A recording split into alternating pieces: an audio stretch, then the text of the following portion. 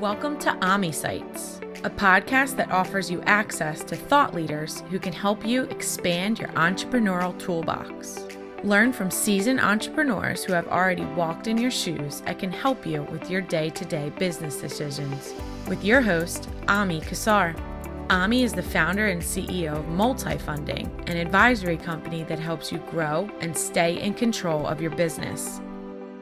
Hello and welcome. My name is Ami Kassar, founder and CEO of Multifunding. Since 2010, Multifunding has helped businesses achieve their biggest growth goals through creative and personalized funding solutions, working with hundreds of lenders across the nation. Joining us today is my friend David Nelson. David is the CEO of Doxa 7, which helps businesses build and scale up high-performing global teams. Our main topics will focus all about his new company and why global outsourcing is important. Welcome, David. Thanks for having me. It's fun to be here. Tell me everything. Tell you everything. What do you want to know about? Tell us about your new company. Sure. So we started, at the very, very beginning of the pandemic, we started a global outsourcing business to help entrepreneurs like you and I to tap into new talent pools and give us some new capabilities that we didn't have before, and something that, has historically been preserved for really large businesses who have a high volume of repeatable tasks, or solopreneurs who just want someone to help them dispatch tasks. And so we launched this business to help people that are small to medium size and could benefit from tapping into these global talent pools. So take it some more, David. What does that mean? So I run a business with 12 employees, and I've never thought about global outsourcing. I said, yeah, I'd rather have my assistant or she's really my boss. She's not my assistant, but here right next to me to beat me up. What is this global? How should I even start to think about it? Yeah, it's probably best if I just share a little bit about my background, because I think that would help illustrate where this could become relevant. I started another business years ago in 2003, and we grew like a rocket ship and have done some really great work. But there are these headwinds that we were starting to face in Seattle, Washington, back in 2014, 2015. The $15 minimum wage was coming into effect. At the same time, it became a really competitive environment to be an employer, because you had companies like Microsoft and Amazon and Costco and every great startup gobbling up the marketplace and making it really competitive for talent. So we saw, as we were growing, our labor costs were actually outpacing our growth. And we were getting hit by healthcare, which is a national crisis, and real estate costs, which is affecting everybody. And ultimately, the sum of all these parts started to affect our turnover. And so we were seeing significant turnover, and we knew that we needed to hire more people ahead of the sales that we expected to be able to service that opportunity. But unfortunately, the environment was making it difficult for us to do that. So we looked at things like, should we open up new satellite offices, or should we start, going fully remote and tapping into other talent pools? We even thought about things like hiring more contractors and freezing wages. I mean, there's lots of options that we thought about, but ultimately where we decided to start putting our time and energy was in offshoring. We felt like it was really important for us long-term in order to compete, to tap into other talent pools. And so what that meant for us is we looked at other areas of the world and thought about like, hey, where could we find additional talent in certain areas like accounting and marketing, engineering, you name it. And so when we did our analysis of the different opportunities, we saw there was great opportunity for visual design and marketing professionals in Serbia and Argentina. We saw business intelligence and engineering being an interesting opportunity in places like Vietnam or Kazakhstan. But ultimately where we ended up going was to the Philippines, where it's an English-speaking country, where they've got a massive educated talent pool. It's young and technically competent, and where the government is making massive investments to help businesses like us to leverage global talent. So the way that I think about it is, today, COVID has sort of brought all these same issues that we were dealing with in 2015 to the forefront here. Right now, there's a war on talent. It's hard to find good talent. It's hard to retain them. People are now working remotely and from home. So the physical office isn't as big a need as it once historically. And I think it showed people that, hey, we can manage we can manage these businesses, we can grow these companies, even if we don't do it by management oversight, or by sight, I should say. And so, for today, if I was to hire somebody in Florida, it's no different than if I hire someone in the Philippines. I'm managing somebody who is doing similar work, and I'm not doing it side by side with them. So there are some people, like what you just said, that prefer maybe to be in the same room. But for many companies who are going remote, there are really big advantages to tapping into these global talent pools. So, David, I'm a CEO and I hear this talk of yours. I go, I never really thought about that before. Other than calling you, what do I do next? Yeah, so I think one of the things that I would do is assess where there are projects or opportunities in the business that you're just not getting to today. I think for most of us, I'll speak for me personally, I always have a laundry list of things that are sitting as like the third priority. And it's something I'm going to get to tomorrow. And then I'm going to get to it tomorrow. And then I'm going to get to it tomorrow. But they're still important. And so, given that I've only got a certain amount of capacity, one thing I might do is inventory. What am I spending my time on? And whether or not I love to actually do that work. If I don't, that's something I could potentially move to another resource. And there's an advantage to going offshore because the economics are more favorable for some of that stuff. The second thing I might do, though, and I would probably prioritize this first, is just think about from a company standpoint, what are some of the opportunities that you've thought about pursuing, but just have not because the resources are constrained or capacity is at a max, and start thinking about what are those opportunities, and then what are the type of professionals or the competencies that you would need to acquire in order to be able to move those things forward. And that's where I would start. So someone does that and they say, I need A, B, C, and D, and they kind of build their shopping list. Why should they call you? And how do you vet out your professionals, and how do you help manage them so that somebody knows they're in good hands? Yeah, what would have been fun is if I had thought about this before the podcast started, I would have had you take an assessment. So I think some of the things that we I'm not good at that stuff. I know, but I would have loved to have done this on the fly with you. Some of the things that we do differently. So when we first started this, I actually worked with a different offshoring firm for me to get started in this. And ultimately what I realized is that the market just didn't have what I needed, what I wanted. And so we set out to build it ourselves, and we did. The things that I think that we do really, really well. The first is that we are individually recruiting for every single role. So in the offshoring industry, what's very typical is these firms will just hire in drones. And then when you say, I need a marketing professional, they'll say, well, hey, take Susie or take Tom, here you go. The problem is we don't know whether they technically have the right skill set. We don't know if they are culturally a great fit for us. And so we sort of figured that out on the fly.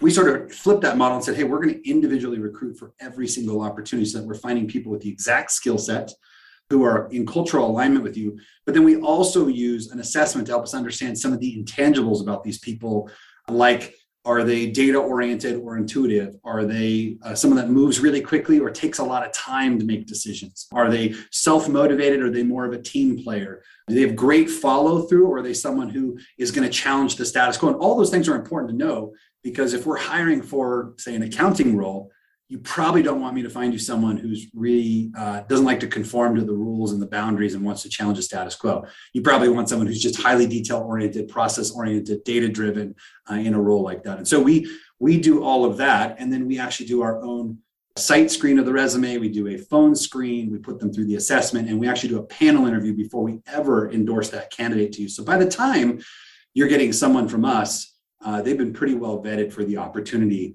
And for that reason, the level of effort in terms of interviewing for that talent is very, very low. And then the other thing that I would say is that, we end up being the employer of record. So we're taking care of payroll, benefits administration, accounting and taxes, having to know all of the local regulations. And we take all of that off of your plate, including performance management. And so we really partner with you. After being a recruiter first, we end up being your HR business partner as we move forward. And then finally, we work with you on sort of performance management and training and development to make sure that we're helping to grow these people so that the impact that they have for you long-term is great. And then the final thing that I would note is that we're using technology very differently than most people. So today, we have a tremendous amount of technology there that allows us to be a flexible or remote employer without compromising data security. So we have a lot of remote management tools that will push software patches and computer updates so that there's optimal security on those laptops. We can push people into the cloud in virtual workspaces so they're never downloading any information to their hard drive. We can do behavioral or threat analysis. So if you have someone, let's say in the Philippines, and all of a sudden that computer logs in from another country, we're notified right away, and we can actually turn it off on these computers. And then finally, there's a really cool opportunity with robotic process automation. So we've put sensors on some of these computers where we want to understand the process and where we can make improvement recommendations to help increase the benefits of using global talent past just the initial cost arbitrage that you get when using it. So David, let's flip the story now a little bit and get personal. All right. 2 years ago, you were doing something a little different. What's going on? How'd you do this? How'd you make this change? Yeah, great question. Well, so my previous business has been supporting entrepreneurs from the day that they either start or buy a business. And we did that with financing and then things like payroll and accounting, tax, and then 401k administration. Our goal was to serve entrepreneurs through the life cycle of their business. What we found is that we did that very, very well for years, helping them on more of the financial and operational aspects of the business. But one of the big issues that every business has, including our own, was how do you find and how do you retain the right talent long term? What we found when we started leveraging global talent is that, one, our team really gravitated towards this strategy. What we said when we first went down this path is that no jobs will be lost as a result of going down this path. The goal was to scale faster, not to reduce costs. And so we were able to bring on some global talent. And what that ended up doing was actually up-leveling the responsibilities of our domestic workers. And so it actually created more opportunity, more compensation, more learning for them as a result of going down this path. What we figured out from that, though, is that this is something that we've done very well and we can help other businesses replicate. And so we decided to launch this business to do exactly that, is to continue supporting entrepreneurs through the life cycle of their business and just do it in another way that would be meaningful for them to be able to grow and scale in the future. So how have you made the transition? Last I checked, your other business is still cruising. Yeah, so I'm channeling my inner Jack Dorsey right now, and I'm the CEO of two businesses, but I am spending a super majority of my time on this one because it's one I'm passionate about and I think is extremely relevant today. I can't actually get out of a conversation with an entrepreneur without them talking about the labor shortage or the challenge in retaining talent or finding specific competencies or the competition for talent, this competitive moat that we used to enjoy. If I was in Seattle, then I had an advantage in employing people in Seattle. COVID flattened that. Like there's no moat anymore. Anyone can recruit anywhere because we all were forced to play the remote game. And I think that's here to stay. So I am leveraging all the tools that I have to be able to operate in both businesses effectively. And so far it's working out really well. I'm sure you've had to give up some responsibilities and some control or guidance. How's that felt? Well, I probably, as you would expect, there's a little bit of relief and a little bit of fear of missing out, right? Like you invest a lot of time in a business, it becomes a piece of your identity. It's really hard to separate those two. And I've heard so many entrepreneurs or consultants say, well, you got to keep business and personal separate. And that's just totally impossible. To the entrepreneur, business is very personal. So yeah, you're right, though. I've had to bring on some additional help to take some of the things off of my plate that take my time away from, working on these businesses. And then we've had to implement some systems inside our business like EOS to make it more efficient for us to operate in a decentralized way. And then we've had to have other leaders step up. So we reorganized guidance in order for me to be able to take a step back in terms of the day-to-day operations so that I could focus a lot more time and energy on this. So I'm playing a much more strategic role, and that's fun. But, I'm still an entrepreneur, so I like rolling up my sleeves and getting my hands dirty. And I got to be careful not to do that because I make things more complicated for the rest of the team when I do that. So I got to just stay out of their shit. Or their stuff. Are we going to label you a serial entrepreneur now? No, in fact, it's funny. I hate that term because there's only a few words in the English language that you put serial in front of them. and so I just stay away from that altogether. It's a true story. First time I met someone and I said, what do you do? And it's the first time I heard the term. She said, I'm a serial entrepreneur. And I looked at her, I said, do you mean you manufacture cereal? Yeah. And I hate that term. I do too. Well, I think it makes some people feel good, but for me, no, I'm an entrepreneur and I struggle in every single one of those opportunities. So learning as I go. David, you're balanced and guided, now Doxa. And in addition to that, you have a few little responsibilities in Entrepreneurs Organization. Talk about EO and that part of your journey and what you're doing there. Yeah. So, obviously, you know EO very, very well too. Entrepreneurs Organization is a peer-to-peer learning organization to help entrepreneurs to learn from other entrepreneurs who are doing similar things in non-competitive industries. And so I joined EO in 2005. So I've been a member for, now going on 16, 17 years. And it has by far been the number one source of personal and professional growth for me.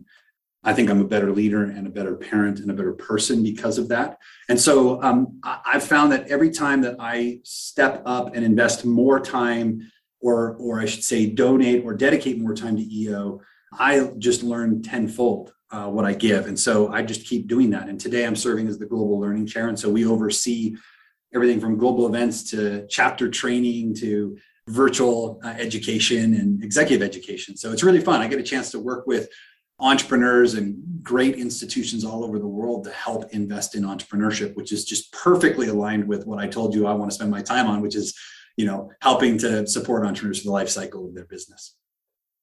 That's awesome. So you certainly have a full plate, and congratulations keeping your head screwed on. My wife might argue that statement, but I'm doing the best I can. Yeah, absolutely. David, any questions about Doxa and the process, the systems, and the thinking about it that I should have asked that I didn't? Well, I think we covered them at a really high level. I think the one thing that I'd love to maybe reiterate for people, because the idea of global talent is a little bit scary. When you think, I think one of the biggest things that I hear from people when we talk about them going down this path is, how do I actually introduce this to my team? Like, how do I think about talking? Because the first thing that happens when a lot of people think about, I'm going to go tell my team, we're going to bring on some global talent resources to help support the business. The first thought that a lot of people inside the business will have is, what does this mean about me? And so one thing that I just think is really important is that our strategy is not to help businesses reduce costs, although that does effectively happen over time. Our job is to help them scale. And if it's done right, it can actually lift communities on both sides. It helps to support job creation and income and community development in these other areas, but it also provides more opportunity to the staff that you currently employ and will long term. And so I think it's really important that people recognize that this is a growth opportunity, not just a cost reduction exercise. Absolutely. That's really a good point, well taken. And I also think, to your point, it's sort of binary. I either think, at least in my perspective, I think about it either as something for really, really big companies. Like I remember in my old Advanta days, we had like 600, 800 call operators in India or something. Or I think about it as I can get a single personal assistant or something out of the Philippines. And I just don't think that's for me. So I guess the opportunity is to get people to think about it as something in the middle. Yeah, actually, I want to expand on that point there. So to be really clear, there are a lot of companies out there that are providing what I call the super VA, right? They talk about VAs as if you hire this one person, it will dramatically change your life. And I consider that unicorn hunting.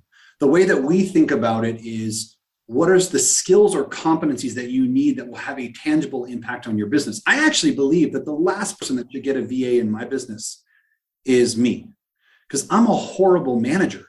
I might be a decent leader, but I'm a horrible manager. There is somebody else in my business who will get a way better impact or outcome out of investing in that type of talent. But the things that we've been doing is hiring accountants that have a CPA, sales development reps, software engineers, marketing automation specialists. These are not virtual assistants. That's almost derogatory. This is about like skilled workers, full-time people who are going to have a tangible impact inside of your business. So that's the way that I think about it. And I do think that global talent is a core capability that every business needs to start to lean into in the coming years, because it's just impossible to deny that we are becoming a global economy. And I think it would be a shame if entrepreneurs didn't take advantage of that. I'll share a story with you. A few months ago, we wanted to do a Tableau project. We wanted to get some dashboards and KPIs up in our company. And so we went out onto one of the consultant boards to look for somebody to help us with that. And I was overwhelmed by the amount of responses I got. And I said, well, geez, let's pick somebody locally so we can hang out with them and work with them. And so we narrowed our search down to people, within 20 miles of here. And we found a really great guy, and he did a fantastic job for us, but we never saw him. Yeah. And there's a moral in that story, right? So, and I'm not sure I'll ever see him. And he was a 15-minute drive down the road, and partially COVID, and he just had a new baby and stuff. But I think that's proof to the point that you don't have to go locally, even though that's the natural instinct. Yeah, I think people think of offshore as something totally different. And what I keep trying to get people to do is think about it as remote. Don't think about it as offshore, because offshore changes the lens that we look at through, but it's really about, can you effectively train, onboard, and manage a remote workforce? If you can, then you can do it anywhere in the world. Yeah. And then the flip side of that, just to share a counter experience, is that something that people have to be careful about is, I won't mention the name of the chapter, but I was just due to speak to an EO chapter a few weeks ago, and they don't have a chapter manager. They have a remote one from the Philippines or somewhere. Yeah. And at the end of the day, they had to cancel the event because of COVID stuff. And the communication was actually terrible. Yeah. And I don't think it was anyone's fault. It was just, there wasn't that same cultural sort of understanding of what was going on, and maybe the impact on the speaker or apologies or anything like that. And again, I'm not bitching or complaining about my experience. I'm just saying, as you think about this stuff, you also have to make sure that you keep the whole experience intact. Yeah. Let's talk about that for a second, because I think another thing that I hear a lot from people, so it's the, how do I tell my team I'm going to do global talent? Or I hear, oh, I tried that before, it doesn't work, not for me. And the reality is what I see happening oftentimes with people who first start thinking about global talent is they say, well, I'll hire one resource and test it. So what that tells me is they're really not committed to it. So I think anybody who goes down this path needs to be committed to the idea of global talent, because you may not make the right hire the first time. That is a possibility. The second thing that I'll note, though, is that when you go to market, you start thinking about hiring global talent, if you're working with a firm or going directly, the question is, what are you going for? Are you going for high quality, high impact talent, or are you going for cheap support? Because who you hire in that is going to be dramatically different. Now, I'll give you an example. If you were to hire someone through one company, they may say, hey, they've productized the hire. If you need a virtual assistant, they'll do it for, let's call it $1,500 a month. And what ends up happening is they've set the price point, then they have to retain the margin that they want, and then they go find the best person they can underneath that. And that is really common in this industry. But what that caters to is inexperienced, unqualified individuals that they try to train up because the economics align. The flip side, and this is what we do, is we go out and find the talent that has the right skill set, and we pay them a fair wage for that work. And so instead of $1,500, you might pay $2,000, but that incremental dollar gets you a wildly different individual. And this is someone who's going to represent your brand, who's going to interact with your customers, in this case, your speakers. And so you want to make sure you have somebody that has the right experience and skills and capabilities, and even soft skills, to your point earlier about even offering apologies, to be able to do that. And so I always tell people, like, when you go offshore, the economics will be there, but fighting over a few $100 may be worth it to your business. But at least from my perspective, we're looking for more of the conscious capitalist who's looking for that opportunity, but willing to pay a fair wage for the right labor to have the impact that they want in their business. Awesome. David, my friend, thank you so much. It's a great, interesting conversation that I'm sure our listeners will love to hear. If they want to reach out to you or learn more about you, where do they go? The website is doxa7.com. It's DOXA and the number 7.com. And would love to continue the conversation if some of your listeners are interested. But thanks for having me on. It's always fun to see you. Awesome. Thank you so much. Appreciate it. Thanks for joining us today on AMI Sites with your host, Ami Kassar, the foremost SBA thought leader.